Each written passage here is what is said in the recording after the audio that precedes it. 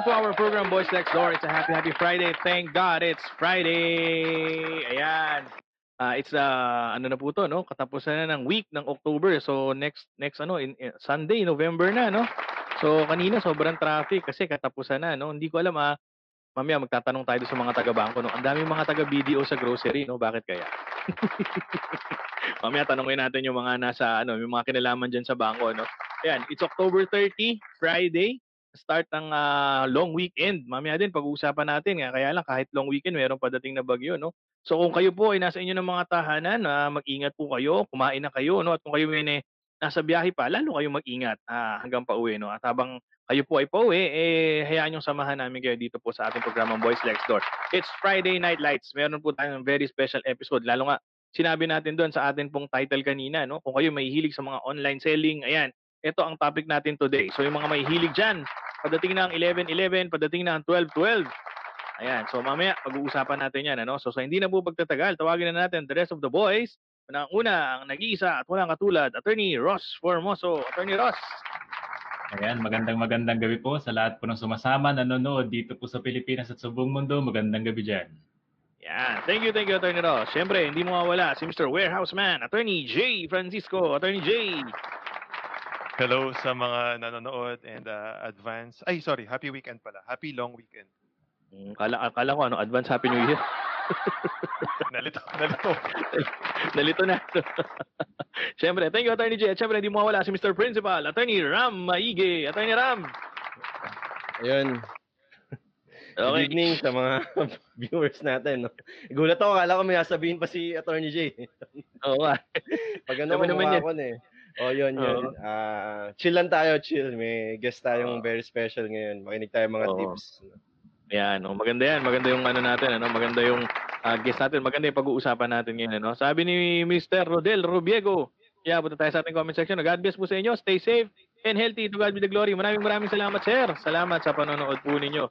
Okay, it's Friday. Attorney Ross, kamusta ang iyong Biyernes? Papunta ng iyong long weekend. Long weekend, Attorney Ross, ha? Pinapaalala ko lang. Ewan ko, masyadong masalimuot yung mga kahinarap nating problema kanina, no? Oo, bigyan natin ng pahapyaw, no? Galing kasi sa isang government agency, nakatanggap yung kliyente ng isang, merong penalizing provision, okay? Pero natanggap nila yon pagkatapos ng ilang buwan. So, hindi ko alam kung paanong, isipin mo, July yung sulat, tapos yung penalizing provision na sinasabi doon, after 2 months, pag hindi kami sumunod, mawawalan sila ng lisensya. Pero ngayon, dumating ito, October, pasong-paso na. Kaya-kaya mo yan, Attorney Ross, no? Tiwalang-tiwala ang mga viewers natin na kayang-kayang lusutan niya ni Attorney, nag-iisang Attorney Ross Formoso, no? Ayan, so, doon ka, kumbaga, yun ang pagkakaabalaan mo ngayong weekend. Parang ganun bang ibig mo sabihin? Oo, ganun na nga. Ganun na nga. Ayan, ano? Ayan, punta muna tayo sa ating comment section. No? Sabi ni Mr. Lou Eric Castro, Happy Friday, boys. Traffic nga, pero salamat, nakauwi na. Ayan, ingat. Salamat, sir. Sabi ni Mr. Jarim Castillo, magandang gabi sa inyo. Magandang gabi, Sir Jarim. Ayan, sabi ni Miss Laila, may bagyong parating. Wasak ang balak kong mag-OT. Hi, good evening, Bildy. Yes, Miss Laila, mamaya pag-usapan natin yung padating na bagyo. Ang pangalan niya ay Rolly. At syempre, sabi ni Miss Maria Adolfo, hello, BLD boys, lalo na kay Attorney Ross. Hi, good evening po. Salamat sa pagsama sa amin. Ayan, alright. Attorney J, ikaw, kamusta ang iyong Friday? At ano bang pinaplano mo ngayong long weekend? Ayan na. Yung long weekend, iniisip ko na, no, parang mag-games lang ako magdamag, no, hanggang mamula yung kaliwang mata ko. Bakit kaliwa lang? At hindi na mapakinabangan ng mga kliyente. Yung kaliwang mata ko kasi malabo talaga eh. Tapos pag matagal na nakatutok, bigla siyang namumula. So, feeling ko delikado yun eh. Pero okay lang kasi masarap naman yung tulog ko. Feeling mo si Arnold Schwarzenegger ka, no? Feeling mo Terminator. Namumula yung kaliwang mata. O yan, yung Friday mo, kamusta? Naging busy ka ba ngayon? Dahil matagal nga ang break. Kanina galing ako sa Makati na mediation center, no.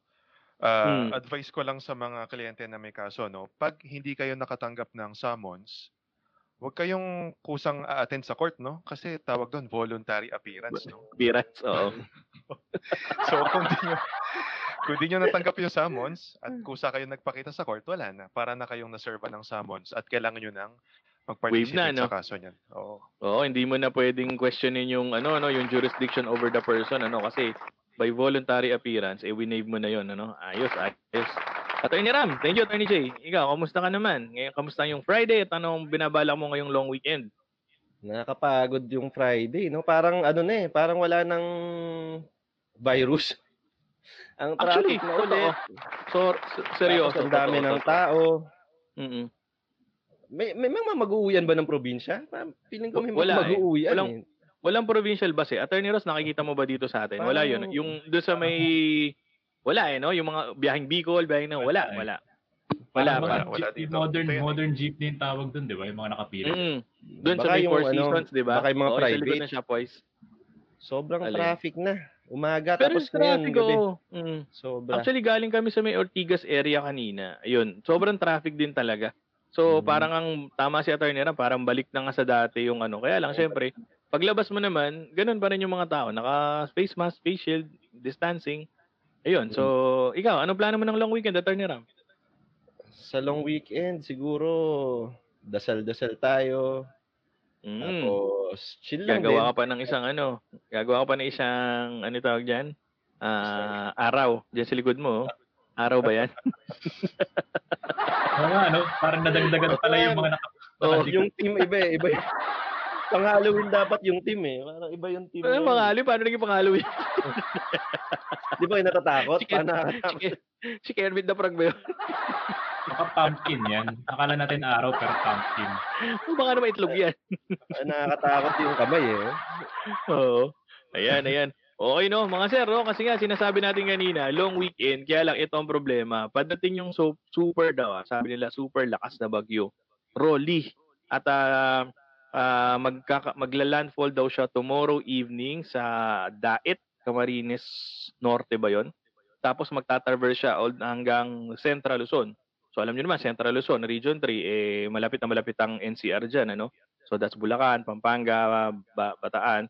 So pinag-iingat ang lahat, in fact, naka-raise na ata sa signal number 3. Naka-prepare ng i-raise sa signal number 3 ang certain areas na tatamaan ito. So mag-ingat po, Hindi biro tong Rolly na to. Baka itong makadiskaril ng mga plano ng kairamihan diyan lalo na sa long weekend, Pag tag-ulan ba hindi naman nawawalan ng kuryente? Nawawalan pa ba ng kuryente dito? Parang hindi naman, Parang may generator yata tayo dito. Oo, tsaka alam niyo bang may isang outlet na gumagana kahit walang kuryente? Tinuro ba sa inyo 'yon? Doon kayo magsasaksak. Aling outlet ba yan? Mukhang masaya yan. Naka-jumper. Hindi naman jumper. Teka lang, Hindi. Teka lang, Bali naka-free si Attorney Jay, Si Attorney Jay. Parang naka-free siya, Okay ka ba dyan? Naghahang ako? Oo, nakahang ka, sir. Kaya hindi ko ba forma ng mukha niya Oo.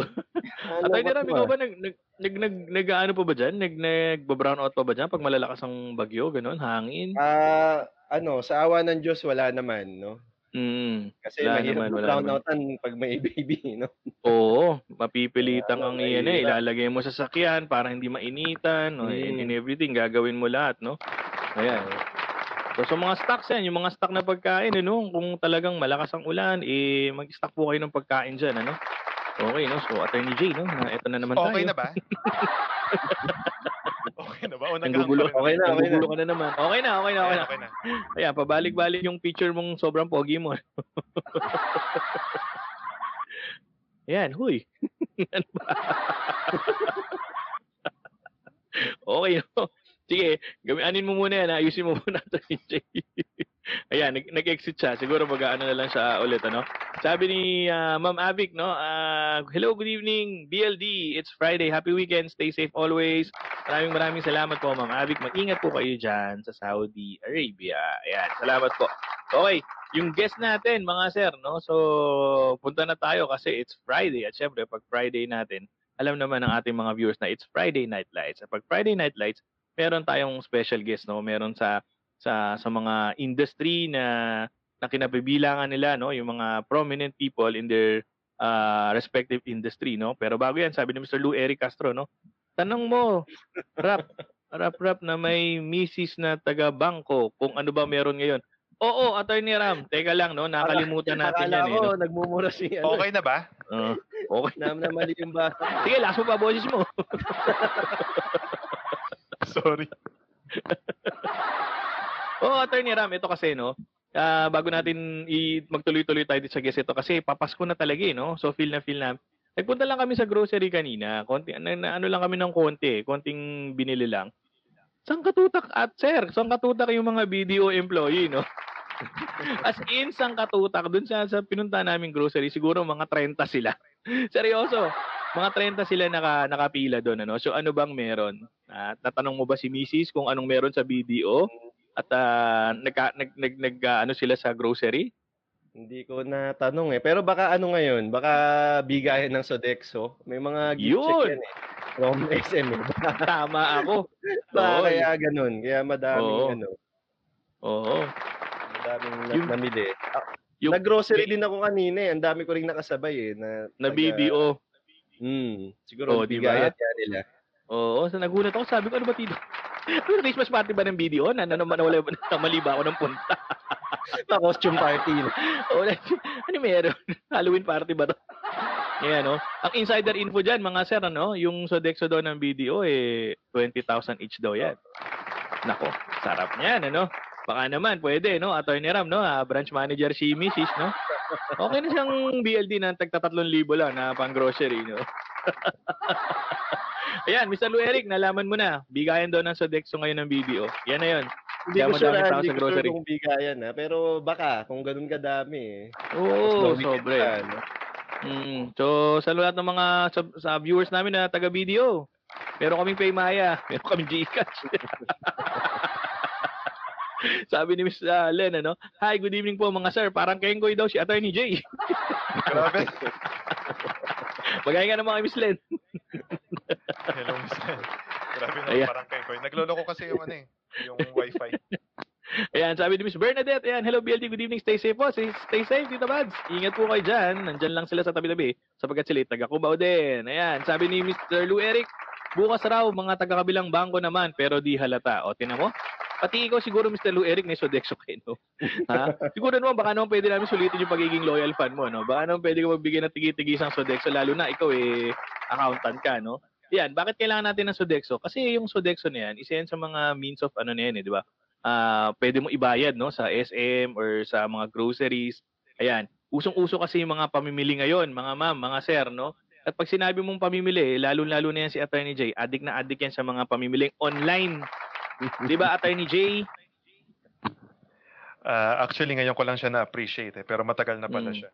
Oo, na-impluwensyahan mo lang ako sa online na yan, ano, nung nagsisimula tayo sa BLD, no? Send ng link na, uy, tingnan mo to, ganda nung gamit na to, no? Yan, so na-impluwensyahan niya ako mag-online shopping. So ngayon, very, very, very, ang online industry, no? Online selling industry, very, very booming yan, ano? Kasi nga, from the comfort of your own home, mabibili mo na yung mga, at least, almost everything, mabibili mo, sapatos, damit, pagkain, lahat na mabibili mo online. So yung ating guest for tonight, ayan, isa siya sa mga online sellers at wag ka mga sir, no, hindi basta-basta yung mga binebenta nila online. It's not like yung ordinary food, clothes, ibang klase to pero pumuputok sila online kasi nga depende yan sa ganda at ayos ng iyong produkto, no. So ngayon magpapaturo tayo mga sir, no, sa ano ba ang mundo ng online selling kasi ikaw, Attorney J, ikaw nag-online selling ka kasi yung e-switch mo, online selling mo yung ginagawa, di ba? So, kukuha tayo ng mga tips, di ba? Dito sa ating guest na talagang bihasa na, masasabi natin, bihasa na pagdating sa online selling, ano? Okay, so sabi ni Miss Susan Dilig, no? Hello, BLD, TGIF, maraming salamat po. At sabi ni Mr. Dar, salamat, Shopee. Ayan, mamaya sasabihin natin yan, ano? At mamaya, bago tayo magtapos, may sorpresa si Attorney J para sa lahat ng viewers ng BLD. Ayun, Attorney J! Sa hindi na pagtatagal, Attorney J, ikaw na ang pag-introducing ko sa'yo. Dahil itong guest natin, kilalang kilala mo, no? So, sige, take it away, Attorney J.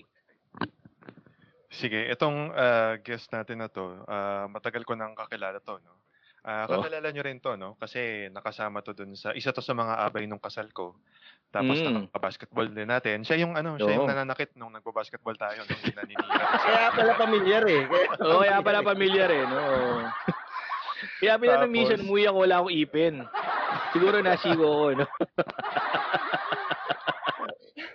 Ayan. Pero kidding aside, etong tao na to, isa siya sa mga nagpamulat sa akin, no? Naging influential siya sa akin. Nabago yung perspective ko pagdating sa ibang aspeto ng buhay, no? So, introduce na natin.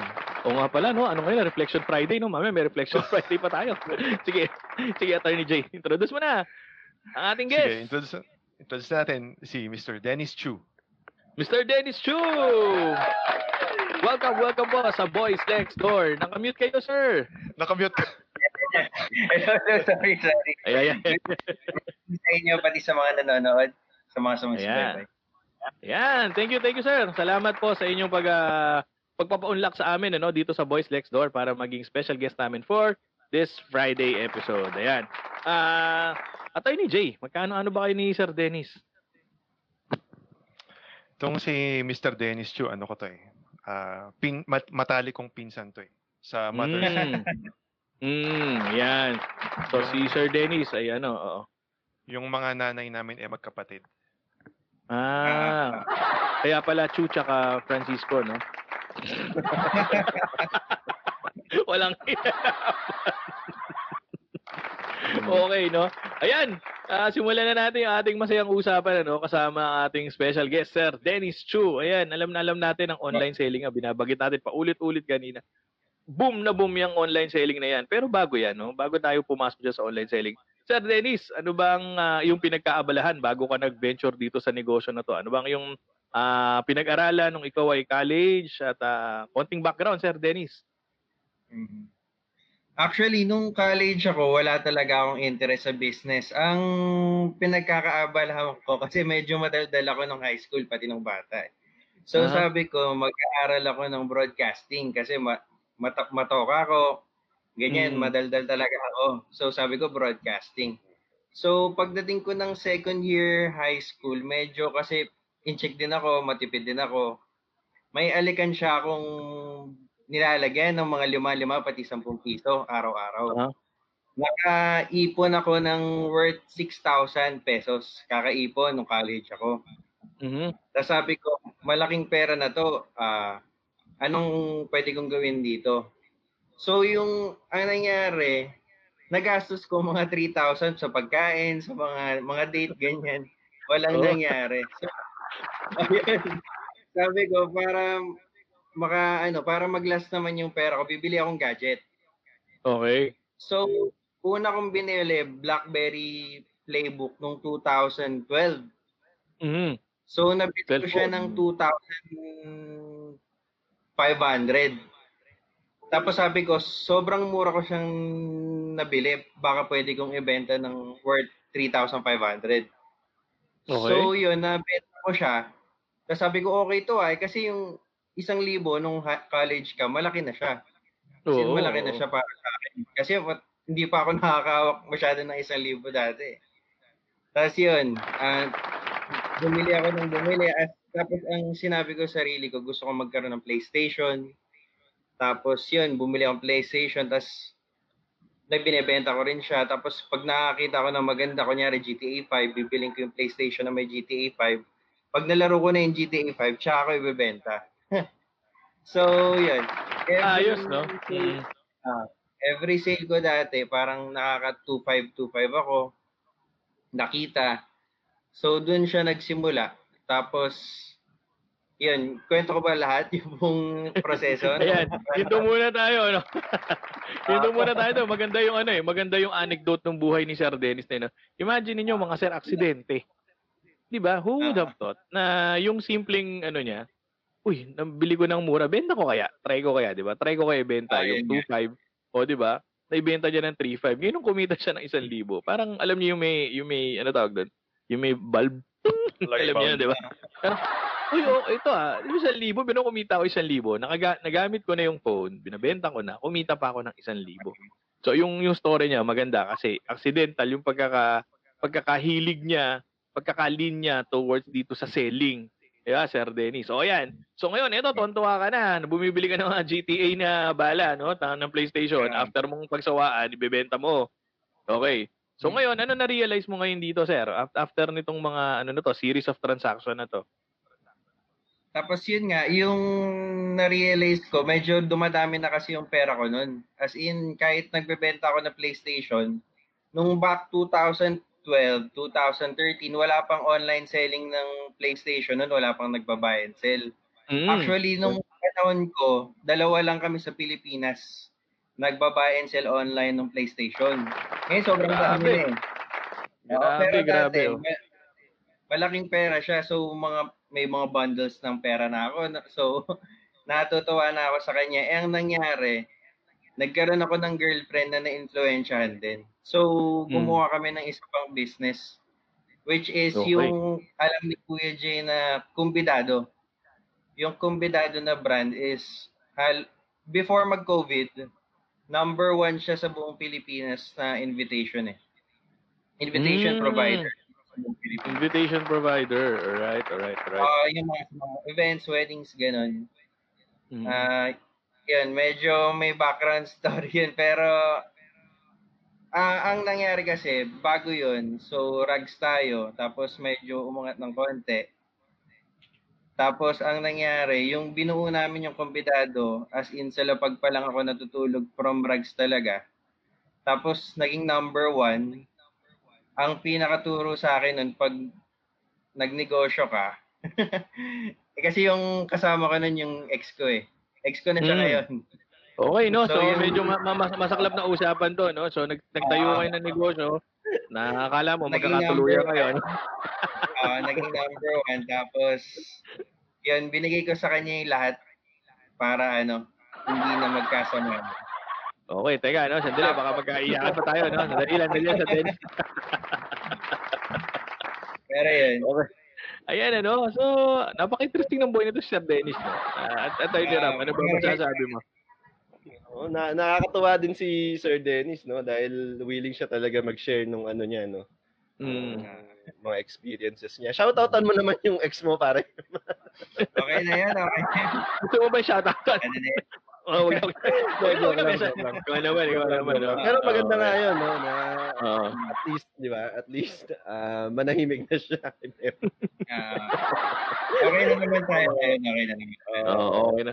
Attorney Jay, ikaw ba naisip mo na nung may girlfriend ka, no? Naisip mo ba na ikaw magtayo ka ng negosyo o hindi not necessarily negosyo, bawa bumili kayo ng isang bagay na hati kayo. Halimbawa, bili tayo ng isang mamahaling gamit tapos hati tayo kasi total mag-boyfriend naman tayo eh. Nagawa mo ba 'yon? Kung ikaw bago ka maging mag-asawa? Kung nag-invest kayo sa isang bagay. Ang problema kasi nung naglalab life ako dati, ako nun, nasa law school ako nun eh. So, parang puro puro aral, tapos pag may bakanteng oras, date. Pero yung mga ganun, parang never ata. Parang puro date lang, aral, kain, ganun. Pero yung bibili kami ng something, parang never ata. Si Attorney Ross, hindi ko tatanungin kasi yung naging first girlfriend ni Attorney Ross, naging asawa niya, no? So, exempted naman si Attorney Ross sa tanong na to, no? Attorney Ram, ikaw, halimbawa, di ba? Ngayon kasi uso, nakikita mo sa mga couple, di ba? Sir Dennis, di ba? Bibili ng aso. Magkano aso ngayon, di ba? 10,000. O bibili, hindi pa naman sila mag-asawa. O sige, share tayo, bili tayo. Hati kayo. O kaya bibili ng sasakyan, hindi pa mag-asawa, di ba? O hati tayo. Ayan. Ikaw, Attorney Ram, naisip mo ba yan dati bago ka lumagay sa tahimik? Ganon. Oo, di ba may aso kami ni Cha? Hindi yun, hindi naman si Cha. Ayaw nga pala. Sa ex tayo, sa ex. Kasi ex ni Sir Dennis pinag-uusapan natin. Kaya naimik na ex niya eh. Hindi, kasi doon ko hinuhugot yung usapan natin. Paano ba? Kasi kagaya nung ginawa ni Sir Dennis, parang form of investment siya, no? So tatayaan mo talaga eh. All in siya, 'di ba? Syempre di man pwedeng wala na kayo tapos pwedeng mabawi yung aso ko. Akin na lang yung pag, yung PlayStation ko, baka yung CD, pwedeng akin na lang. So, So parang Hindi kang naman tataya parang kang pupusta rin oo. no? So kung sure ka siguro, edi gawin mo. 'Di ba? Kasi yung kanya tingnan niyo, tingnan niyo naging Mm. kwento ni Sir Dennis, kasi siya 'di ba nga nag-invest sila 'di ba? Tapos ngayon pumutok, biruin niyo nag-number 1 hindi biro 'yun Nag-number 1 Mm. yung negosyo nila with respect to 'yan yung mga invitations na ginagawa. And then suddenly, hindi mo naman puwedeng, lokohin ang damdamin, no? Tama ba Sir Dennis? Hindi mo naman puwedeng lokohin, 'no? Pag wala na, wala Kinain na, na, 'di kaya ba? na talaga. Oo, 'di ba? 'Yun, tama, exactly. Pag wala na, wala na. Ngayon, being the gentleman that he is, 'di ba? Kaysa pag-awayan natin na sinabi niya nga, kaysa pag-awayan namin dahil maghihiwalay na kami, paano yung negosyo buhay? So you decided na ipaubaya na lang sa kanya lahat. Tama ba, sir? Apa. Ayun, grabe, no? So, mapagmahal to, tsaka mapagpaubaya, no? Malayong-malayo kay Attorney J. Magpinsan ba talaga kayo? Tsaka maraming pera, no? Pinamigay yung Oo, negosyo. malayong-malayo kay Attorney J. Hindi, dati, after ng kumbinado, as in wala talaga akong pera. So, Oo, nag-start kasi from nandun scratch lahat, ako. no? Oo, so balikan start from scratch, Oh, yan. Mamaya So, babalikan natin yan, Sir Dennis, Ay, sorry. Yan, balikan natin yung start from scratch mo, no? Punta muna tayo sa ating comment section. Sabi ni Miss Mary Shane, hello BLD, na-miss kong manood ng live. Good evening po. Good evening, sir. Eto na naman tayo, Mr. Manresa. Magandang gabi, mga brads. Okay, sabi niya, mabuhay kayo. Pa-shoutout ulit, ha? Love you, mga brads. Thank you. Delta Epsilon Omega forever. Manresa, ang papogi mo talaga, Brad Aishish. At sabi pa niya, kayo din, Brad Rosh, Brad Joma, and Brad Diling. Maraming salamat. Yan, ito pa siya, no? Palagpasin lang. Ako mga Brad, allows love life. Pengi nga. At sabi pa niya, ganda ng jersey mo Brad Aishish, Bayern, Leverkusen, Bayern. Okay, no? So, isang beses pa, Mr. Manresa, no? Okay. Attorney Ross, punta ako sa'yo. Baka may katanungan kay Sir Dennis. Sir Dennis, paano yung budget allocation mo? Siyempre nabanggit mo nga nung una, 'di ba? Talagang walang-wala and then naayos mo. Paano yung pagpili mo kung ano yung gagastusin mo tapos kung ano yung ibebenta mo? Paano yung paggamit mo ng pera noon? Actually kasi nung bata pa kasi ako nung college, natuto na ako na hindi mo kailangan magkaroon ng malaking pera para mag-invest or magsimula ng negosyo. Nung sabi ko nga, yung sinimulan ko yung pagbabuy and sell ng tablet, 2,500 lang yung kinikita ko dati. Yung sinimulan ko. Yung kombinado actually, yung sinimulan niyang capital, 5,000. Etong bago kong business ngayon, actually ang kinikita ko lang talaga dati, 2,000 per week. Kasama niya pagkain ko doon, ganun. Tapos, bumibili ako ng mga fiberglass na maliit dati. Tapos, binebenta ko siya online hanggang sa makabili na ako ng marami, ganun, makakabili na ako ng mga bulk. Ngayon, pinapadeliver ko na by the truck. Pero dati, minomotor ko lang lahat yun. Pati lugaw lang kinakain ko dati, mga ganun. Matuto ka lang talagang magtipid. Tsaka, pag nasa baba ka kasi, mamomotivate ka umangat. Yun yung maganda pag nasa baba ka na. Hanip, no? So talagang walang yayaman ng ng ganun. 'Di ba? Tama, no? Kailangan may konting paghigpit, no? Follow up ko doon Sir Dennis, no, sa tanong ni Attorney Ross, no. So meron ka bang certain percentage, for example, halimbawa kumita ka, halimbawa kumita ka ng 5,000. Meron ka bang formula kumbaga na ito sa 5,000, yung 80% nito kailangan balik sa negosyo, 20% lang gagastusin ko o all in ka basta lahat negosyo o bumabawas ka ng paunti-unti. May ganun ka bang formula? Ang pinaka-ano ko talaga, sinesweldoan ko yung sarili ko Pero sa simula talaga, don't expect too much. Don't expect na kikita ka.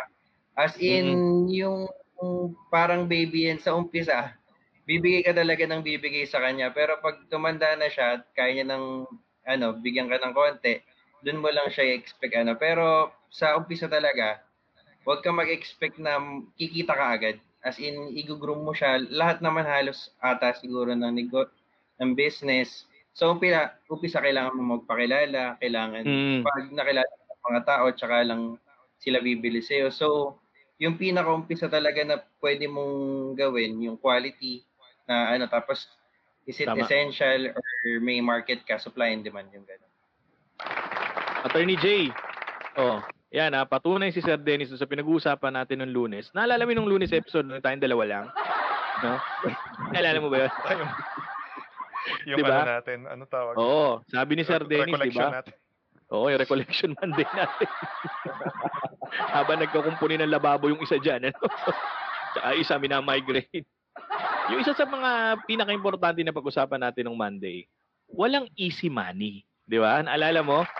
You know, straight from the horse's mouth, straight from a businessman, di ba? Walang easy money na unang tayo mo ng negosyo, kikita ka kagad, tubong lugaw ka kagad. Talaga magsisimula ka sa maliit. Minsan nga abono pa, Sir Dennis, tama ba? Minsan kailangan mo pa mag-abono, di ba? Kasi kailangan, binamarket mo pa binabuild mo pa yung brand mo Pagdating noon, nung build up, tsaka ka lang kikita. Kaya again, yung paalala natin doon sa mga mahihilig na sumali sa mga investments investment scheme na easy money, after 2 weeks, kikita ka na ng 300,000, pag-isip-isipan niyo po, no? Yan. Attorney Ram, may tanong ka kay Sir Dennis. Nakakatuwa yung yung personality ni Sir Dennis, no? Pag matagal-tagal mo siyang nakakasama, parang sarap na ring magbenta, no? Oo, di ba? Nakaka-uplift, no, yung enthusiasm niya. Pag halimbawa, Sir Dennis, total na convince mo na akong unti-unti. Wala pa akong binibenta, Anong magandang ngayon? Ngayong may pandemic, ngayong kulong yung tao. At ano sa tingin mo yung magandang pasukin ngayon na ipasok sa online selling? Bukod dun sa product mo, Sir Dennis, sa pag-usapan natin mamaya. Ano sa tingin mo? Saka yung capital na kailangan mo, yung manpower na kailangan mo. Actually, ngayon, kung ako kasi, as of now, ang ginawa ko, pwede marami na akong business kasi marami na akong capital Pero, yung ginawa ko yun, medyo na burnout ako kasi pag marami kang ginagawa, nakakapagod talaga. So, nag-focus ako dito. Pero yung ino-offer ko kay Kuya Jay, kasi nag-uusap kami niyan, ang malakas ngayon, food industry. Pero hindi as physical store. Sa Food Panda, pati sa Grab Express. Yun. Kaya ba siya nagtayo ng e-sweets? Dahil sa payo mo, sir? Ay ba yun? Hindi ko alam. Pero pinapayo ko sa kanya, sumali siya sa Food Panda kasi may mga kakilala na ako sa loob So yung girlfriend, yung asawa ko rin kasi ngayon, account manager siya sa Food Panda. So medyo na-influensyan din siyang mag-business. Tapos nagtayo siya ng takoyaki ngayon, medyo malakas na rin ngayon. Grabe, no? Talagang pag business-minded ka, lahat ng makikita mo, pwede mo pasukin, no? Attorney Jay, napasok mo rin pala yung Food Panda, no? Anong pinasukan mo doon? Ikaw yung panda. Hindi, huli kong nalaman yan na-start ko na yung e-sweets para lang ma-prove ko sa asawa ko na kaya ko mag-start ng isang online shop. Pero ang hirap Medyo mahirap yun ang dedication. So more of a pride pala yung ginawa mo, Attorney Jay, no? Hindi talaga siya gusto mo gusto mo lang may patunayan ka sa asawa mo, no? Sabi ni, dali lang sa comment section, sabi ni Miss Megs Hunyo, ayos, go, Dennis Chu, idol ko yan. Ayan, baka naman, sir. Baka gusto mo siyang batiin, ano? Sige, hello, Megan. Ayan, sabi ni Mr. Lou Eric Castro, no? Ayan, easy money scam yun. Hehe, ikaw nagsabi niyan, Mr. Lou Eric, Bahala ka dyan.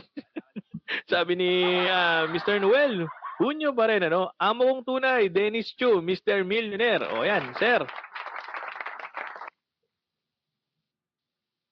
Sakto lang. Ayan. Okay, no? So, eto na, no? Sabi ni Miss Kay Garcia Francisco, kilalang kilala natin to. May problema ka ba siya akin, Daddy? Ayan na. Sagutin mo, Attorney Jay. Ano ba?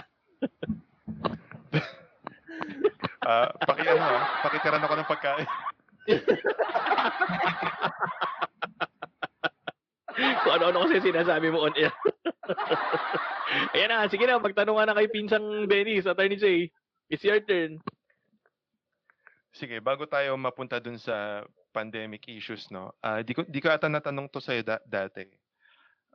Aside from yung discovery mo nga dun sa buy and sell ng gadgets, meron pa bang, ano pa iba mong influences maliban dun?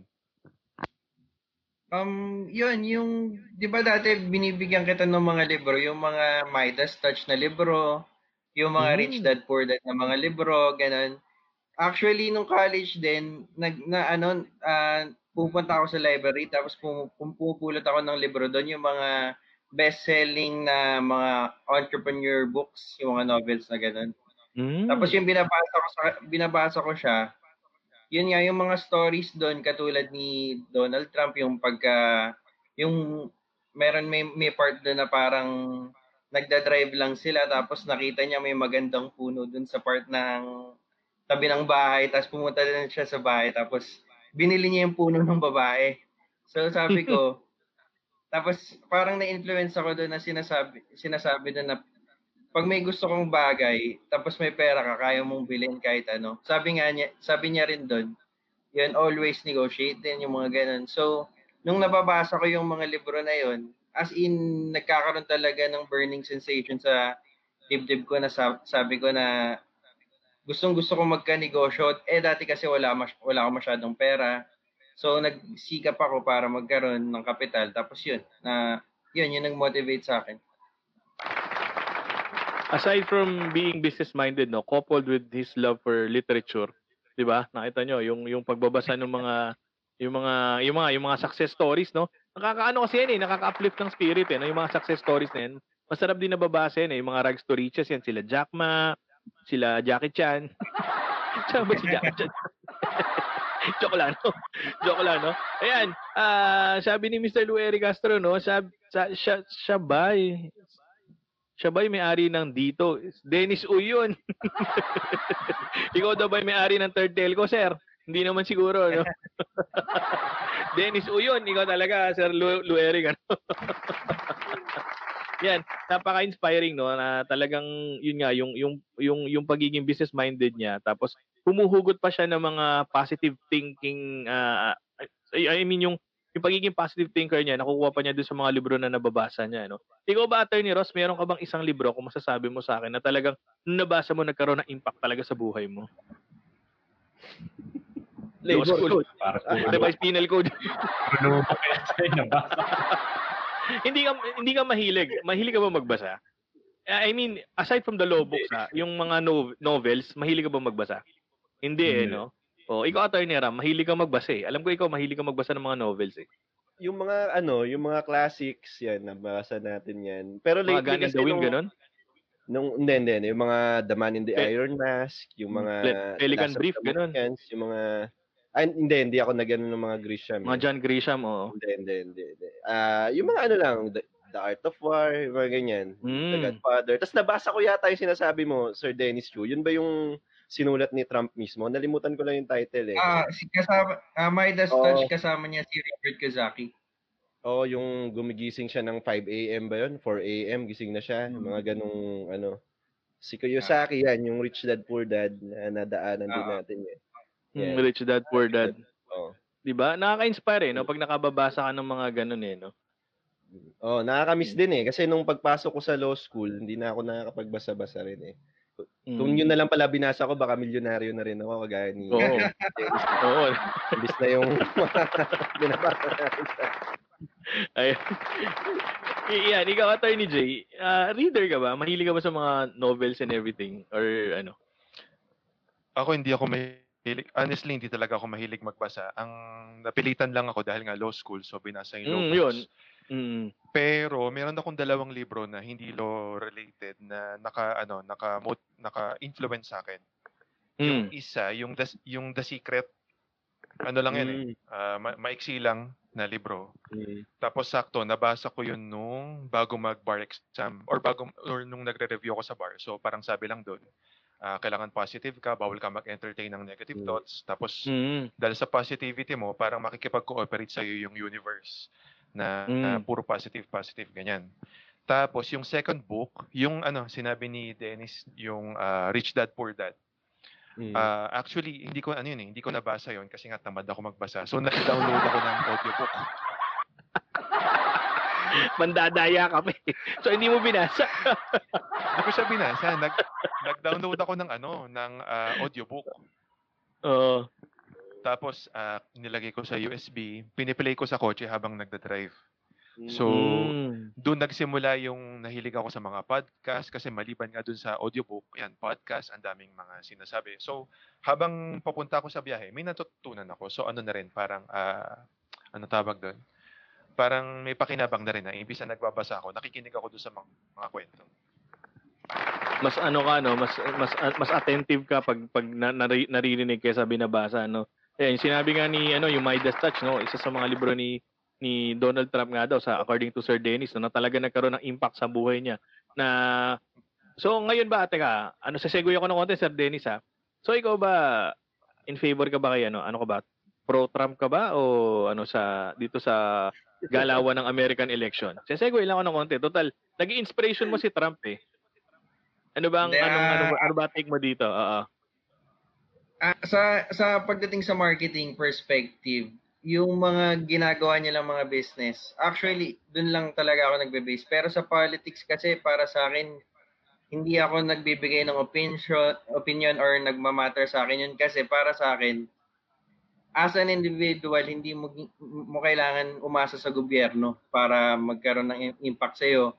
Kung gusto mo talagang yumaman o maging kontento yung buhay mo, kailangan magtrabaho ka ng mahirap. Hindi katulad yung ibang tao na umaasa sa gobyerno. So, kahit anong mangyari sa government, tatayuan kita, sir, ha?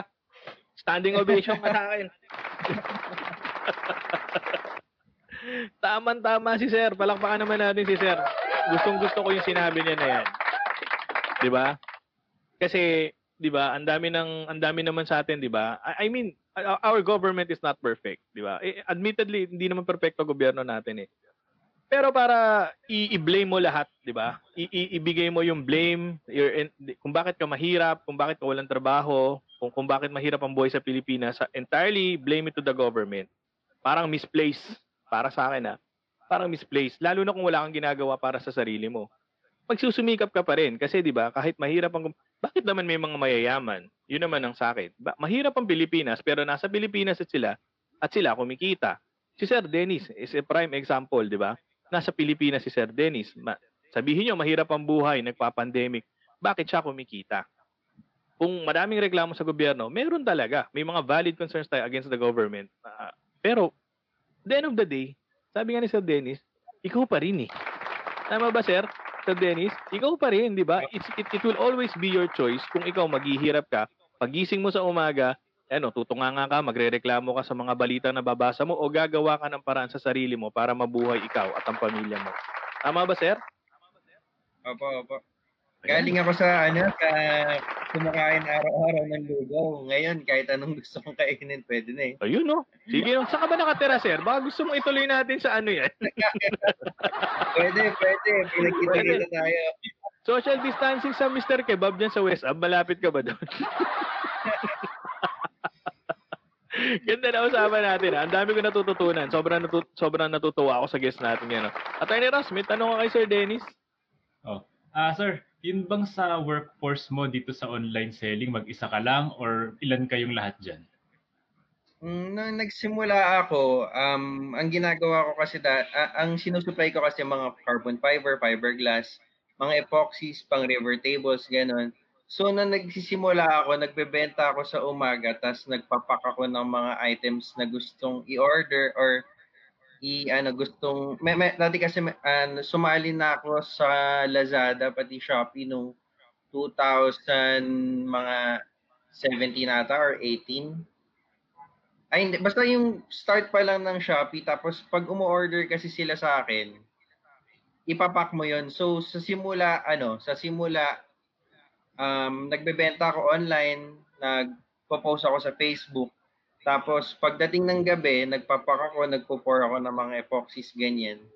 Tapos yun yung routine ko. Tapos pagdating ng umaga, ibibigay ko na sa mga riders yung mga items.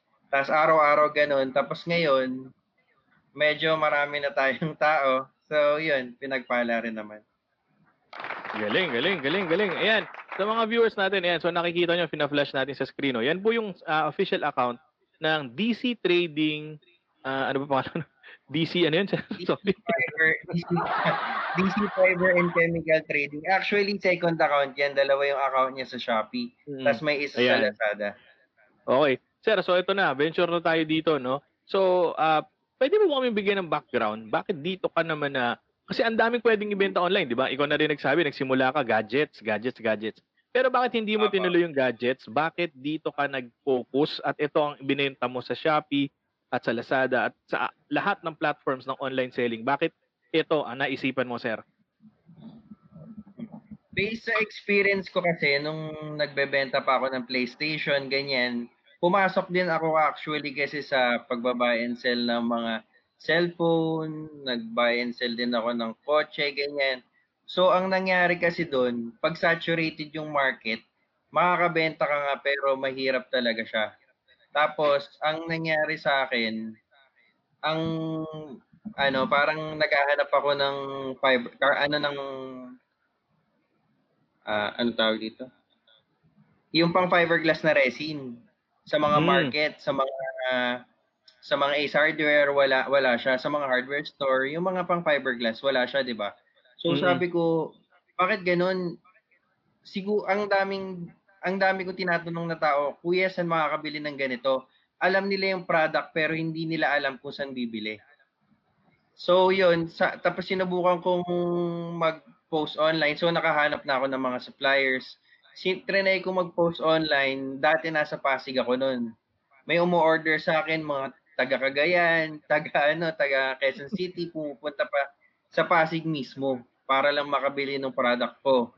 So, tapos yun, doon na nagsimula. Supply and demand. So wala nagsusupply, dinimandan ko yung market. Yun, medyo nag-boom na siya. Okay na siya ngayon. Grabe, no? Bili niya, talagang yung ano niya, no? Parang nakadestin talaga tong si Sir Dennis. Para siya nakadestin talaga na talagang yumaman dito sa online selling na to eh. Bakit? Hindi niyo ba napapansin na halos lahat nung kanyang success, nagsisimula silang sa aksidente o kaya sa isang train of thought. Tinan niyo yung una niya, no? Di ba? Bumili siya. Nakita niya, 1,000, di ba? Kumita ko 1,000 from 2,500 naging 3,500. Okay pala, no? So, ba't di ko simulan magano? Ngayon, eto, no? Nagpunta siya ng Ace Hardware. Tingnan niyo yung ano, 'di ba? Tingnan niyo yung kwento niya, 'di ba? Ang sobrang sobrang talaga na maniniwala ka may destiny talaga. Naghahanap siya ng product na alam ng tao pero hindi alam kung saan bibilin. 'Di ba? So, naisip siya, no? Kung wala pa lang nabibilan, bakit hindi ako mag-supply? Parang gano'n naging thinking mo, 'di ba, sir? Opo. Pati ako dati nung college, sabi ko nga, araw-araw sa mundo, dito sa Pilipinas din, pag pumapasok ako, pag lumalabas, naghahanap ako ng mali sa mundo. Tapos pag may nakita akong mali, susubukan kong magbigyan siya ng tama or ano. Pag may kulang, gusto kong supplyan yung ganun. So, yun, if ever may kaya kang gawin na tama na kaya mo namang gawin, yun yung gusto kong gawin. So, dun din nagsimula yan. Ganda, di ba? O ngayon, nakita mo, nung nag-risk siya na, sige, ito nga ibenta ko, doon niya ngayon nakita, ang dami pala na katulad niya na naghahanap ng mga ganong gamit na hindi malaman kung saan bibilin. O ngayon, dinasaturate niya agad yung market. And ngayon, ito na, pinagkakakitaan na niya, no? Grabe, no? Attorney Jay, ikaw, ano bang, ano bang naging nung bago mo buksan yung e-sweets? Naisip mo ba na wala nang tsokolate sa mundo? Ganun ba?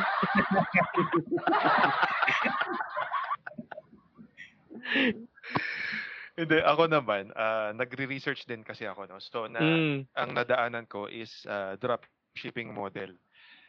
Yung drop shipping, yun yung magbebenta ka ng isang product, pero yung inventory hindi dadaan sa'yo.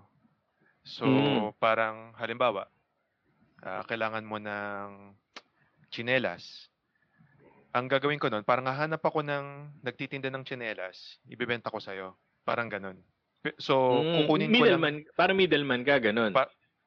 Parang middleman. So, merong nagbebenta sa akin ng mga chocolate tsaka banana cake. So, naisip ko, what if itry ko siya na dropshipping na gagawa ko ng Facebook page, ibebenta ko to. Tapos, yung actual product, manggagaling dun sa baker. Yung baker yung kumaga marketing side ka. Ikaw ang marketing arm nung baker. Okay? Parang ganun. Kasi yung baker, willing naman na siya yung mag-ship. So naisip ko, saktong perfect na dropshipping. Mm. Kaso, ang problema pala pagdating sa baked goods, nalaman ko lang din to eh. Ay, hindi, mali pala. So, yun yung arrangement ko dun sa supplier na yon. So, naisip ko, ang binibenta ko lang is banana and chocolate cake. Gusto kong dagdagan yung products. So, Okay. naghanap ako ng other suppliers. So, nagkaroon ng ensaymada, nagkaroon ng ganyan, nagkaroon ng ice cream. So, all in all, nagkaroon ako ng 4 na supplier.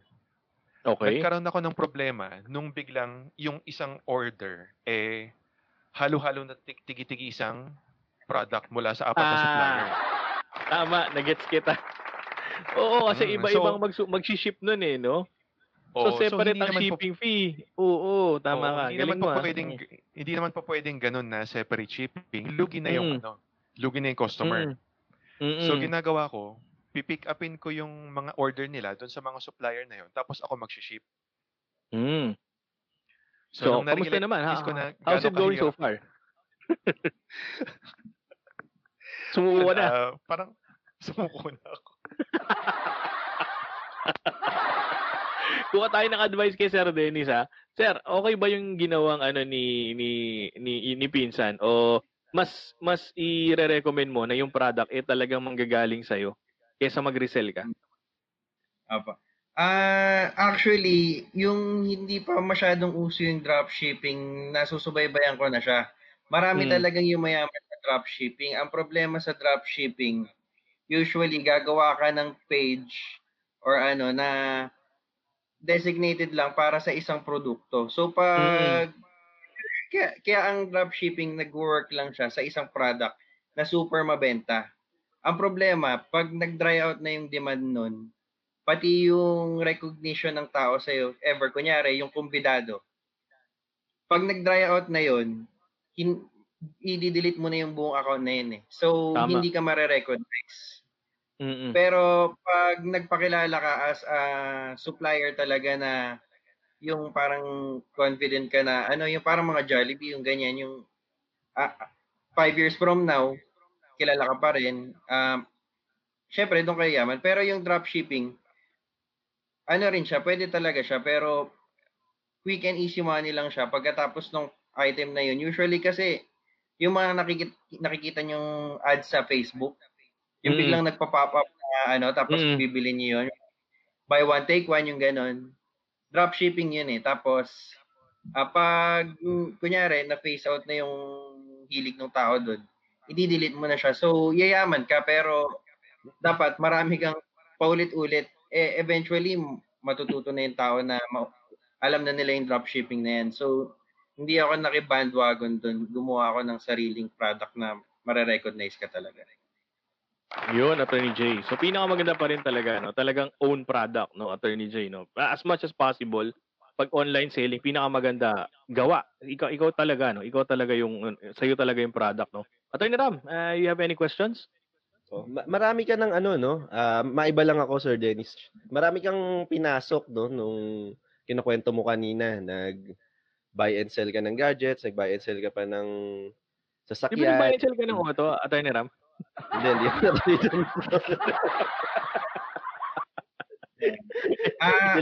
Delikado eh. Paano mo ano yung tawag dito? Nawala tuloy yung line of thought. Ano yung kasi ang nakikita namin ang diniscuss natin ngayon yung success mo no, itong business mo tapos yung process, no? Paano ka ano bang tawag dito? Nawala yung word eh. Paano ka umayaw? Paano mo nasasabi sa sarili mo, ay tama na, hindi okay pala tong buy and sell nitong auto, lipat na ako sa kabila. Yung gano'n. Parang yung boiling, parang climax. Ano ba tawag doon? Ano yung signs? Parang gano'n eh. Parang, ano yung climax? Sa kotse ka. Yung sa kotse, nag-buy and sell din kasi ako ng mga big bike, pati kotse. So, nung una, bumibili ako ng mga big bike. Gustong-gusto ko kasi talaga magmotor, pati yun nga, kumuha ng mga sports car. Tapos, actually, parang naging hobby ko na lang siya. Kasi parang bumibili ka ng motor, nagagamit mo. Tapos pag binenta mo, kumikita ka. So, yung iba kasi, di ba, pag bumili ka ng bagong Benz o bagong brand new, galing kasa. Madagdagan mo lang yan ng mga 10 kilometers. Magkano na depreciation yan, di ba? Depreciated kagad yan. So ako, parang sabi ko, gusto ko lang makahawak ng iba't ibang kotse, iba't ibang motor. So yun, yung yung parang nagsawa na ako. Doon ka na sinasabi na, okay na. Na parang nalipasan ko na to. Pero yung sa ibang business naman, after kasi yung nagpuhunan dito sa iba kong business, yung business ko ngayon, which is malakas kasi talaga siya. So as of the moment, ini-invest ko yung pera ko sa iba. So gumawa ako ng mga motorcycle shop, gumawa ako ng basta kung ano-anong tapos yun na makikita mo naman doon na may kinikita nga pero hindi naman siya ganun kalaki. So ang ginagawa ko, china-charge ko na lang talaga siya sa experience. Tapos kinakat ko. Yun, kahit may loss, kasi in the long run, kung may kikita ka, tapos maliit lang din naman, parang hindi siya worth it para i-burn out mo yung sarili mo. Kasi para sa akin, binibigyan ko ng cost yung oras ko eh. Dapat, may kinikita ka, pero parang hindi worth it. Pag hindi worth it, pinuputol ko na yung iba. So, yun. Ayos. Ganun talaga, no? Attorney, may follow-up question ka ba? Yun pala, no? Yun yung...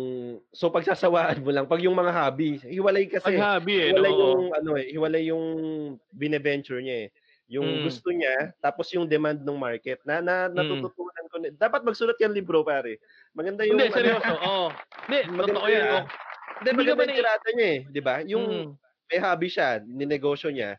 Siguro, pag pagod siya dito sa isang negosyo niya, yung money making niya, lipat siya doon, no? Na kahit konti lang yung yield, pagsawaan ko muna. Pag nagsawa na ako, bitawan ko na, dito na ako mag-concentrate. Maganda yung maganda yung... Tsaka wala na siyang doon, Attorney Ram, wala na siyang what if, no? Kasi wala, kasi hobby niya eh. Na niya eh. Nasakyan ko na yung gusto kong sakyan. Mga big bike na kung palugi mo na benta, natakbo mo na ng ilang daang kilometro eh. Di ba? Napagsawaan mo. Yung sports car na nabitawan mo, naharurot mo na sa highway, di ba? Maganda yung maganda yung blueprint mo, pare. Sir, gusto mo ba i-market ka namin na speaker? manager mo yung BLD. Pwede siyang speaker eh, no? Ayos eh, no? Ayos. Actually, nung college ako, hinahabol ko talaga yung mga speaker para maging kaibigan ko sila eh. So marami ako mga kaibigan na speaker sa school namin dati. Yung mga business, kasi yung marketing ako, may mga business expos kami na pinupuntahan yung may mga speaker din sa school na pumupunta ng mga marketing experts din. After nung mga talk, tinatakbo ko talaga yun, hinahabol ko sila habang bumababa ng hagdan. Sinasabi ko, sir, ano pangalan niyo? Yung ganyan, ako si Denny. Sinasabi ko, nagustuhan ko yung talk niyo, pwede bang maging magkaibigan tayo? Tapos mag-pitch tayo ng mga ideas if ever may time kayong ganun. So, yun. Kaya, Galing. Ay, nako, no. Punta lang tayo sa ating comment section, ano? Sabi ni Attorney John Carlo, Joma, akala ko ba secret? Yung binasa mong libro, no? Ewan ko. Ayan, sabi ni Ms. Virgie Angeles, good evening BLD and to all listeners. Salamat po, Ma'am Virgie. Ayan, sabi naman ni Mr. Lou Eric, no? Baka gusto ni Attorney J mag-venture sa burger na hawig siya ngayon, kaibigan ko na nagbe-burger. Ewan ko, Mr. Lou Eric, kung sino yung sinasabi mo. Ayun, sabi pa niya, no? Concept rin si Sir Dennis ng diversification. Kumbaga, ibig sabihin, don't place the eggs in just one basket. Meron siyang kalokohan, tsaka meron siyang seryoson, no? So, dapat i-filter na lang natin yung mga Mr. Lou Eric. Okay. In as much as we wanna keep Sir Dennis around, no? So medyo paubos na rin ating oras. So ngayon mga sir, bibigyan ko kayo ng tigi-isang tanong. Last question para dito sa ating special guest na si Sir Dennis Chu. Ayan, Attorney Ross, mauna na. Sir Dennis, nagka-problema ka na ba sa mga scam buyer? Kasi kadalasan ng mga complaint ngayon, yung mga bumibili pero hindi naman, kumbaga, after ka nag-commit, bigla na lang babawiin. Your fair share of bad transactions, Attorney Sir Dennis. Actually, sobrang dami ko na naging ganyan eh. Pero china-charge ko na lang talaga din siya sa experience. Yung dati, yung pinaka nag-hit hard talaga kasi sa akin dati nung college pa ako. Nagbenta ako ng BlackBerry Playbook noon. Yun pa nga. Tapos, matututo ka kasi talaga. Sabi nga nila, pag hindi ka natuto dun sa pagkakamali mo, dun lang siya magiging pagkakamali. Pero, ang ginawa sa akin dati, bumili siya ng BlackBerry Playbook. Tapos, sabi niya, sir, sira. Ayaw gumana. Tapos sabi ko, sir, chinek nyo yan bago nyo bilhin. Tapos, ang ginawa niya, parang, reputable na ako nung dati. Pinakita niya na parang i-report niya ako, ganun, i-spread niya na scammer ako, ganun. Tapos sabi ko, sige sir, akin na, bibiling ko na lang ulit sa'yo. Total, sabi mo, sira. May box yung binigay ko. So, yung pagkabalik sa akin ng item, magkaiba yung serial number ng box, magkaiba yung serial number ng mismong item. So, alam ko na scam siya. So, tapos, ang ginawa ko, parang sabi ko, sir, alam kong scam to, pero for the sake na hindi na lang masira yung pangalan ko, sige, sa'yo na lang yung pera. Tapos, ang nangyari nun sa akin, parang nasa point ako na sobrang walang-wala ako. Binenta ko yung aso ko. Dati. Tapos, ang nangyari, as in, yung pawis ko sobrang lamig nun. Na parang ayoko talagang ibenta ko. Kailangan talaga kasi, parang nasa puso ko na talaga maging negosyante. So, binenta ko siya. Ang maganda doon, gustong ibalik yung aso. So, sabi ko, sir, bigyan niyo ako ng 1 week. Kasi nagastos ko na yung pera. Bibiling ko na lang ulit sa inyo within 1 week. Kung baga-alagaan niyo muna. Tapos, ang ginawa ko nun, parang 3 days lang nagkaroon na ulit ako ng pera. Tapos, binili ko ulit yung aso. Tapos, may pera na ulit ako pang ikot. So, yun yung pinaka-lowest ng buhay ko nun. Kasi mahal na mahal ko yung aso na yun. Ikaw ba, Tony Ross, nakikita mo yung sarili bebenta mo si Brutus? Pero hindi, natuwa ako dun sa kwento ni Sir Dennis, no? Hindi ko lang kung alam niyo yung kwento ni Sylvester Stallone. Si Stallone. Diba? Hindi. Sige, kwento mo, Tony Ross. Yung aso niya rin, binenta niya rin. Binenta niya, binawi din niya nung kumita siya. Parang ganun yung kwento ni Sir Dennis. After niya manalo ng boxing, binili niya yung panalo niya. Boxing ba si Sylvester Stallone? Di ba artista lang yun? Boxing yung script na binenta niya. Oo. Si Rocky. Niloloko mo ako eh. Sabi, Sylvester Stallone. Si Rocky, hindi si Sylvester Stallone. Ano? Siya yung nagsulat kasi ng Rocky, pati siya yung nag-play doon. Ay, nako. Sir, magpa-follow up ako dun sa tanong ni Attorney Ross, no? Pwede mo ba kami bigyan from your experience, no? Ano yung isang pinakamalaking lugi mo sa isang transaction dahil dyan sa sa scammer na yan? Ano yung pinakamalaking amount na na-scam ka, masasabi mo, sa isang transaction? Magkano? Actually, hindi na ako, maliit na siya masyado para hindi na ako na-i-scam. Ang pinakamalaking lugi ko na lang siguro sa pagdating sa negosyo, yung mga luging investment. Ang pinakamalaki ko siguro mga 350,000 sa motorcycle shop. Grabe. 350 Attorney Ram, no? Tapos ikaw, pupunta ka ba sa pangalan, no? Bibili ka pa ng mga nisyan mo, no? Saan ba yun? Grabe, no? So, bili mo, malugihan ka ng 350,000. Kaya lang, Sir Dennis nga, dedicated businessman, go lang ng go, di ba? Sabi nga niya, charge it to experience, di ba? Ganda ng isa pa niyang sinabi. Sabi niya, magiging pagkakamali lang isang pagkakamali kapag hindi mo siya naitama. Di ba? Galing, no? Pwede talaga speaker to, no? Hindi ka natuto sa pagkakamali mo. Ayun, mali pala ako. Mali ka eh.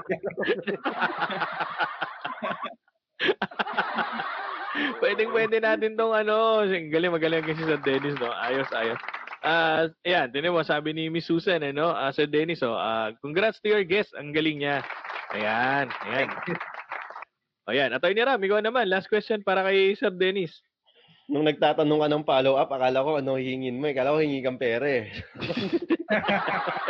Natatawa ako eh. Mamaya off the air natin pag-uusapan eh. Ayun, Sir Dennis, thank you dun sa mga nabahagi mo kanina. No? Yung, actually, nilapat mo yung parang naglapat ka ng mapa eh, no? Naglapat ka ng blueprint eh, kung paano maging successful. Yung road, no? Or yung process, kung paano maging successful. Ano na lang siguro, advice na lang dun sa mga gustong magsimula. Tsaka ano yung ma-expect nila, ano yung mapagdadaanan, mga gano'n para bago maging successful kumbaga. Oo. Bago nila marating yung stature ni Attorney ni Sir Dennis, no? Parang gano'n, Attorney Ram, no? Oo. Kasi ako nung after kong mag-fall, yung umpisa nga na wala talaga akong trabaho, wala akong yung spare time na yun, sinasabi mo wala kang ginagawa, di ba? Sinasabi ng mga taong walang trabaho, wala silang magawa, walang magagawa. So ako, pag nakahiga ako sa kama nun, as in pitch dark, mga 2, 3 ng madaling araw, hindi ako makatulog, kakaisip ng produkto. Umiisip ako ng produkto, umiisip ako ng bagay na makakabuti sa buhay ko. As in, pag sumi-CR, pag naliligo, nag-iisip lang ako nun buong araw. Hanggang sa, pag nasa baba ka kasi, ihahangin din mo umangat eh. So, yun.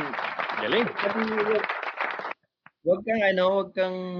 Wag mong ida-down yung sarili mo na wala kang pera, walang ganyan.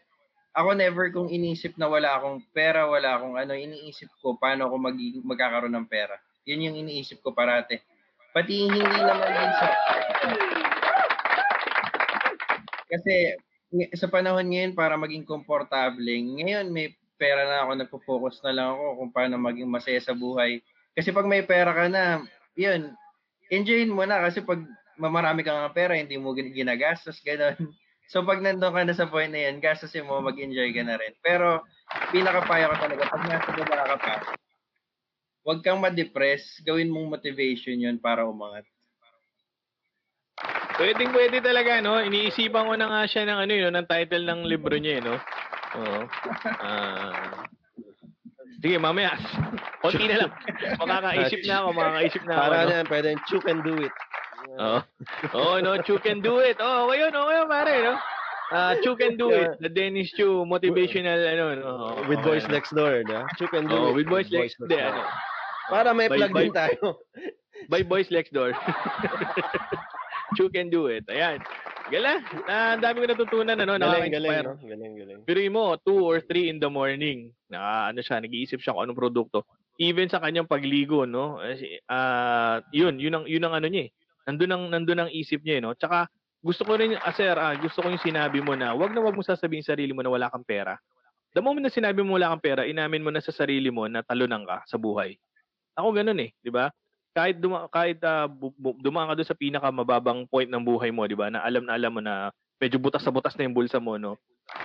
Ang thinking mo dapat, wag mo sasabihin wala kang pera kasi kung ano yung sinasabi ng bibig mo, yun ka. Yun ang mangyayari. That the death and life is in the power of the tongue, eh. Sabi nga sa Bible eh. Kung ano yung sinasabi mo, yun mangyayari sa'yo. Pag sinabi mo wala kang pera, talaga mawawalan ka ng pera. But instead, si Sir Dennis, ang payo niya sa atin, di ba? Huwag mo sasabihin na wala kang pera. Ang isabihin mo, o kaya ilagay mo sa isip mo, paano ako magkakaroon ng pera? And from that, makakakuha ka ng motivation. Ganda, no? Attorney J, sana si Sir Dennis na lang naging kaibigan natin dito. Joke lang. Mahal na kita, Attorney J, no? Parang maling parang maling hunyo yung naging kaibigan natin. Yan yung pinakamabait sa angka namin, si Kuya J. Oo, grabe. Mahal na mahal ko yan si Attorney J kahit sa sandal-sandal lang yan, na parang lalamya. Mahal na mahal natin yan si Attorney J. Ayan na, bago tayo papunta kay Attorney J, no? Sa punta sa ating comment section, sabi ni Sir Nolly Manalo, hello BLD. Hello po Sir Nolly, salamat sa panonood nyo. Sabi ni Miss Pat Salvador, hello po sa inyong lahat. Hi, Attorney Ross. Hi, hello, good evening. Salamat sa pagsama sa amin. Ayan, at sabi ni Sir Nolly, meron din siyang advice, no? We should not let this pandemic pass without you learning from it and growing and coming out with the small successes and even having stepped onto your dreams. Yan. Kumbaga, huwag kang Ayan, sabi ni Sir Nolly, sayang, di ba? Oo, sayang talaga, sir. Ayan. So, talagang dapat wag kang susuko. Sabi nga ni huwag yung isang dapa lang, sumubsub ka na. Tayo lang. Kasi hanggang may buhay, may pag-asa. Ilang, sir? Yung nagba-buy and sell kasi ako ng kotse, actually, mga magagandang kotse na yung nakukuha ko, mga Benz, yung mga luxury cars na. So, yung part kasi noon, nakakausap ako ng mga kilalang tao din. So, meron ako mga nakakausap na mga Actually, yung mga nakaganong kotse, mga negosyante rin eh. So, nag-uusap kami ng pandemic. Doon din ako namulat na, kasi ako lumakas din yung sales ko ngayong pandemic eh.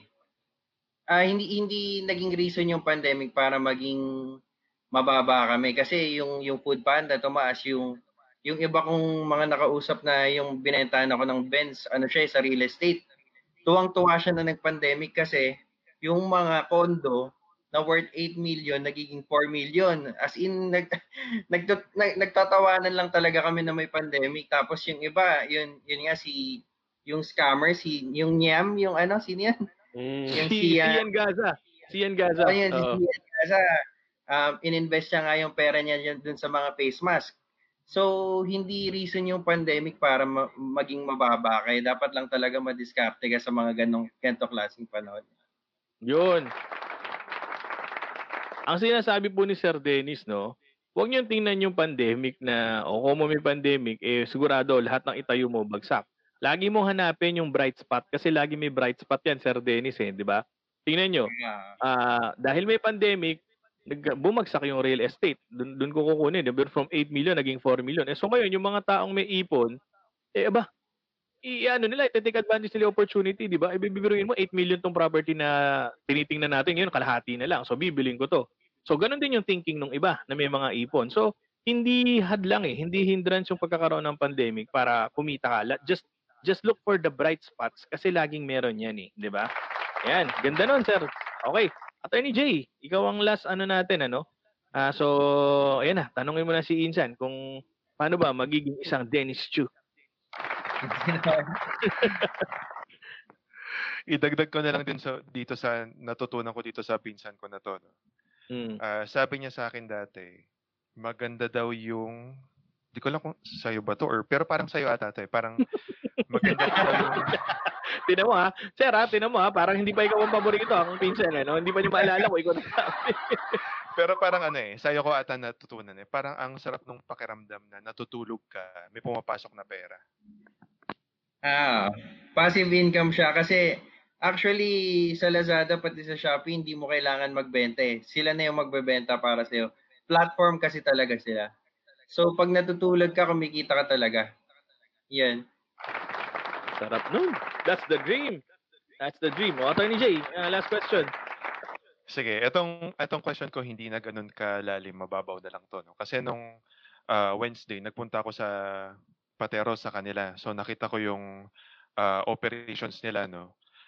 Pwede mo bang i-share kasi halimbawa ako, consumer ako, so namimili lang ako sa Lazada, namimili ako sa Shopee, inaabangan ko yung mga flash sale, inaabangan ko yung mga 11/11, ganyan-ganyan.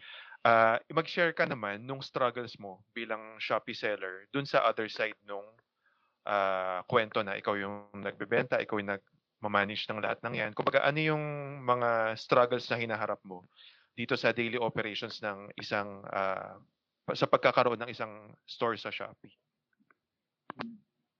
Nung medyo umpisa, kasi si Shopee, actually, ang pinaka nagiging problema talaga dyan na logistics.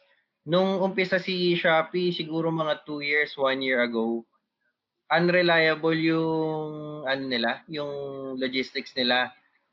Hindi na pipick up yung mga item, tapos yung mga airway bills nila, hindi na piprint. So yun, ang mangyayari, hindi na pipick up ng logistics, kami yung nasisisi, tapos parang nagkakaroon kami ng mga parang penalties, ganyan. Tapos, ngayon, ang super reliable na si Shopee, ang may problema si Lazada. Si Lazada kasi, Lazada integrated, Lazada Express siya. So, wala siyang hindi katulad ni Shopee na may Expos, may Ninja Van. Si Lazada lang talaga. So, minsan, yung Lazada na pick up, hindi nakakarating dito sa amin, tapos nakaka-cancel yung mga order. Tapos ang ginawa nila dati, parang may mga drop-off points. Yung mga drop-off points, after nung pandemic, sinarado lahat. So, yun nga, yung problema sa Lazada ngayon, yung mga pick-up. Yun lang. Pero, ngayon, yung mga sa tax na lang. Ang laki ng bawas kasi. Oo, normal 'yan ano, para sa isang nagnenegosyo 'no. Pansinin niyo 'no, ikaw Attorney Jay, ikaw madalas ka kasi sa online shopping, eh, 'no. Pansinin mo talaga yung Shopee mabibilis 'no. In a matter of minsan nga o-order ka at kinabukasan nandiyan yung order mo. Pero yung Lazada parang ang tagal, matagal sila, matagal mag-deliver, minsan aabutin ng 2 weeks, 3 weeks. In-house kasi si Lazada, siya lang talaga yung nagde-deliver. Si Shopee, marami. May Expose, may Ninja Van, may GoGo Express, marami. Oo. Kaya mabilis ang mabilis ang Shopee 'no. So Attorney Jay, sabihin mo na, salamat Shopee.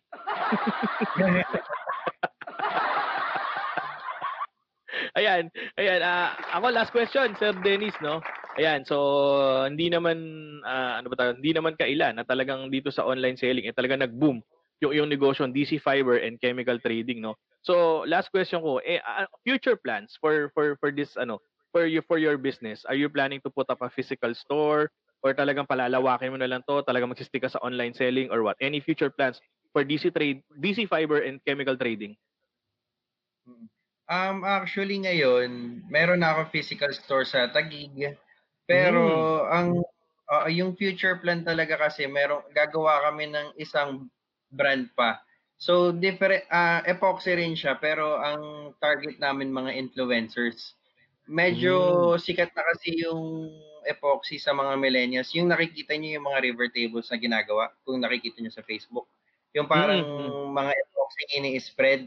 So sumisikat na siya online pati yung mga influencers gumagawa ng mga kwintas, yung mga pendants. So yung epoxy ko kasi from the name itself, DC Fiber and Chemical Trading, hindi kami nag-i-specialize sa epoxy. Ang nag-i-specialize kami sa overall parang constructions kasi may mga construction firms din kaming sinusuplayan.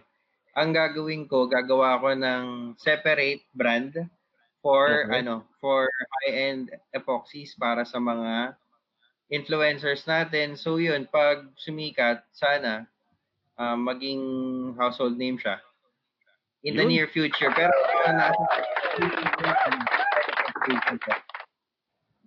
ako tiwala ako with the experience and with the right mindset nitong si Sir Dennis, tutuloy yan ano.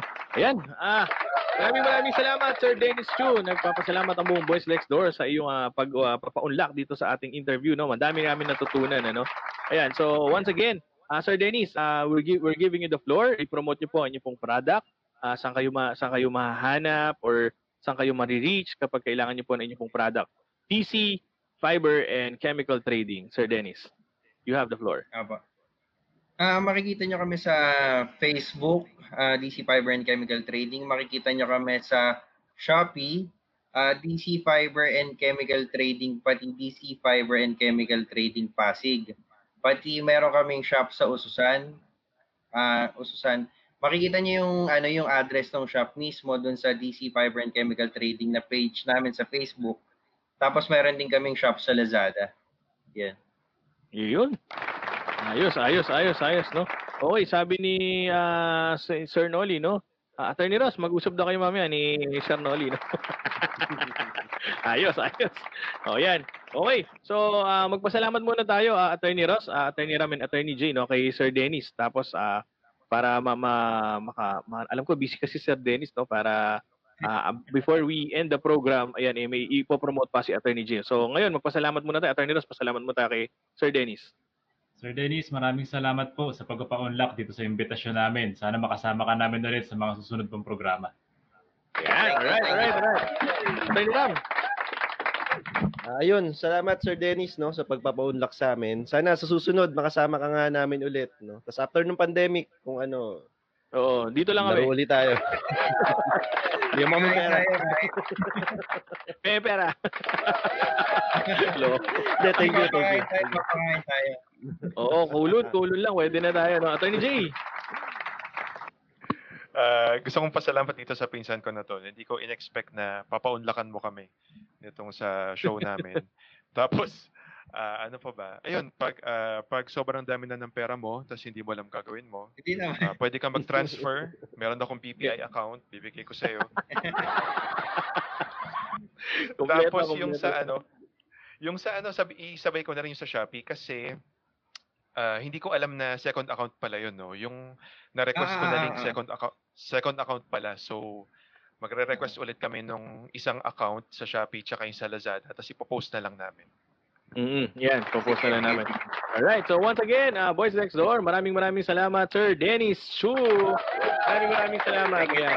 Sa susunod po ulit. Ayan. Maraming salamat, sir. Maraming salamat. Mag-ingat po kayo. God bless, sir. Salamat po. Salamat. Alright, Sir Dennis. Alright. Okay. So yan, ang dami natin natutunan, mga sir, no? So at this moment, bago tayo paalam, no? Attorney J, since what we're talking about is online selling, no? Ayan, puputok na yung 11/11. 11 days na lang ata, 12 days na lang ata, 11/11 na. At saan katutak na sila naman ang dadating para sa mamamayang Pilipino? Merong nais i-promote ang Boys Next Door with respect to this Lazada and Shopee. Attorney J, you take the floor. Basta yung solo ko. Sana. Ayan. Ayan. Solo mo. Well, ang Boys Next Door po ay nakipag-partner sa Podmetrics na isang ano ba siya? Isa siyang app na tinatrack yung mga ano tawag doon? Basta yung performance ng mga podcasts, no? Tapos itong Podmetrics merong affiliate marketing with Lazada and Shopee. So because of Podmetrics, ang Boys Next Door ay nabigyan ng parang affiliate marketing din na pagkakataon. So nag-request kami ng mga links for Lazada and Shopee, particularly for 11/11. So ang Boys Next Door ay nabigyan ng actually 5 links for Lazada na main, Shopee na main, 100 pesos off for first time Lazada users, 11/11 ng Lazada and 11/11 ng Shopee. So ipopost namin 'yon and i-click nyo lang and makakatulong kayo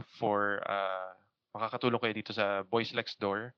And siguro ang matutulong lang ng Boys Next Door sa inyo yung 100 pesos off na Lazada for yung malaking bagay yun ha. Kung bibili mo 50 pesos lang di ba? May sukli ka pa.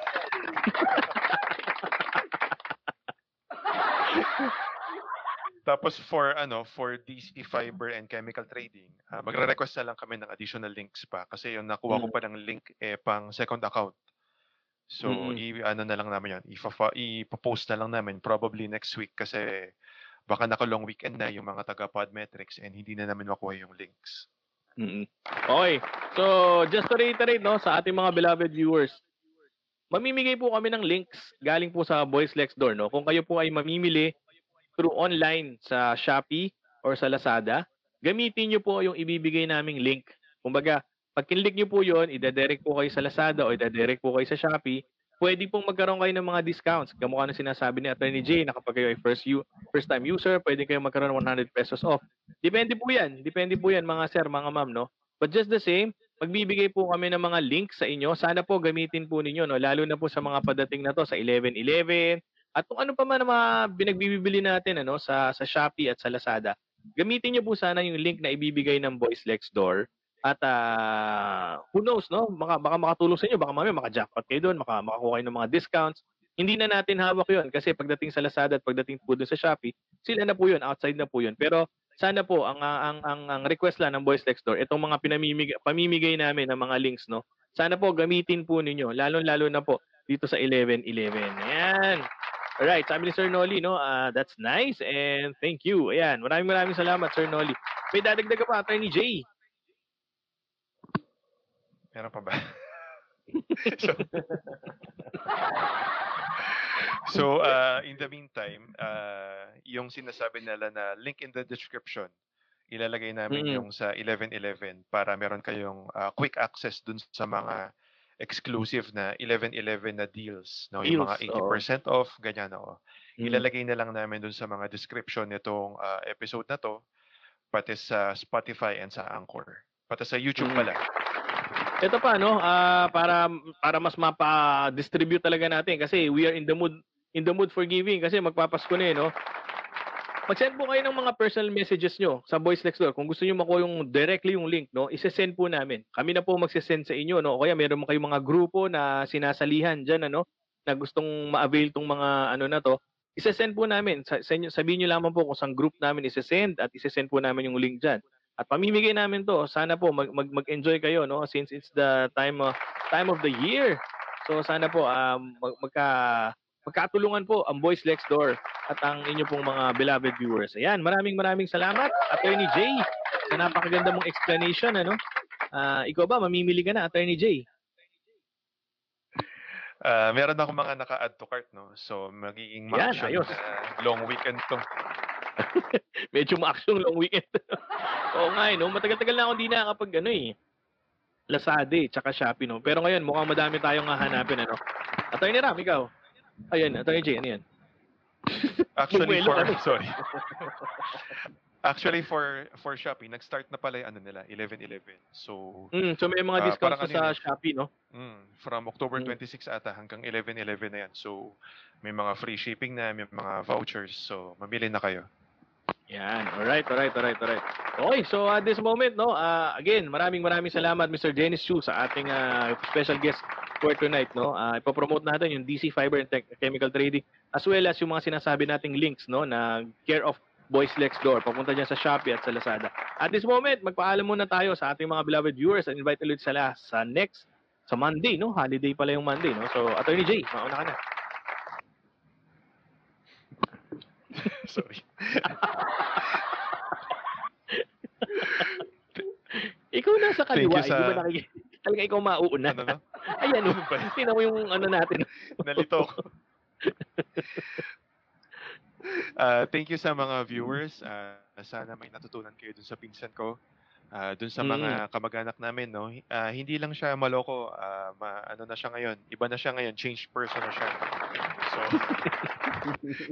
So yung mga kalokohan niya nung bata siya, kalimutan nyo na yun. Dahil ito nga, pinapatunayan niya na isa siyang masipag na lalaki at kahit minsan nagko-Call of Duty kami, pagbigyan nyo na kami kasi stress lang kami sa buhay, no? Pero ito naman, nagsisikap siya dito sa Lazada at sa Shopee and nakakatulong naman siya sa family and relatives namin. So, intindihin nyo na lang po siya. Tsaka niya nilaglag nung wala na. So, Attorney James, ba't sila sa Boys Next Door? Baka akala nila, tapos na tayo. Meron pa tayo sa Lunes. Ayun pala, on Monday, tutukan nyo ang aming In the Loop Mondays, no? Kahit na holiday, mag-show pa rin kami kahit walang double pay para sa Boys Next Door. Sana antabayanan nyo kami sa Monday. Alright, thank you, Attorney Jay. Attorney Ram. Ayun, una salamat kay kay Mr. Chu. Maganda yung mga binahagi niya sa atin, no. Sana may natutunan yung mga audience natin kasi tayo may mga natutunan din no. Maganda yung dami ko natutunan. Honestly, dami ko natutunan. Maganda yung paglapat niya dun sa proseso ng pag-angat niya, no. Tapos ano pa ba? Yun, see you sa Monday. Hopefully wala na akong migraine noon. Wala nang bara yung sink ni Attorney Ross, no? So, kita-kits. Alright, thank you, Attorney Ram. Attorney Ross. Huwag kang mag-alala, no? Malinis na yung tubo, no? Naglilinis ka pala ng tubo, pare. Suma-sideline tayo dito. Tagal na mga 2 to 3 hours, ha? Suma-sideline pa daw siya. Mga kailangan ng tubero dyan, alam niyo po kung saan tayo tatawagan. Dami ko napapanood yan mga tubero. Oo. O yan, sige. Maraming salamat po, Sir Dennis Chu. Sana po makakasama namin kayo ulit next time. At sa mga viewers namin, maraming salamat po sa pagsama sa amin. Magkita-kita po tayo ulit sa Lunes, same time po. Alright, thank you, Attorney Ross. No? Ayan, magkita-kita po tayo. Once again, thank you po, Sir Dennis Chu. Ayan, so again yung mga links natin for our Shopee and Lazada, ayan, di-distribute po namin yan sa lahat po ng may gusto, no? Okay, so happy weekend na. Ayan, happy weekend, happy long weekend. Mag-ingat po, may parating na bagyo, no? May virus pa. So on behalf po, Attorney Jay, Attorney Ram, hindi ko alam matawa kayo. Hanggang ngayon pa, pinagtatawa naman yung pagiging tubo. Attorney Jay.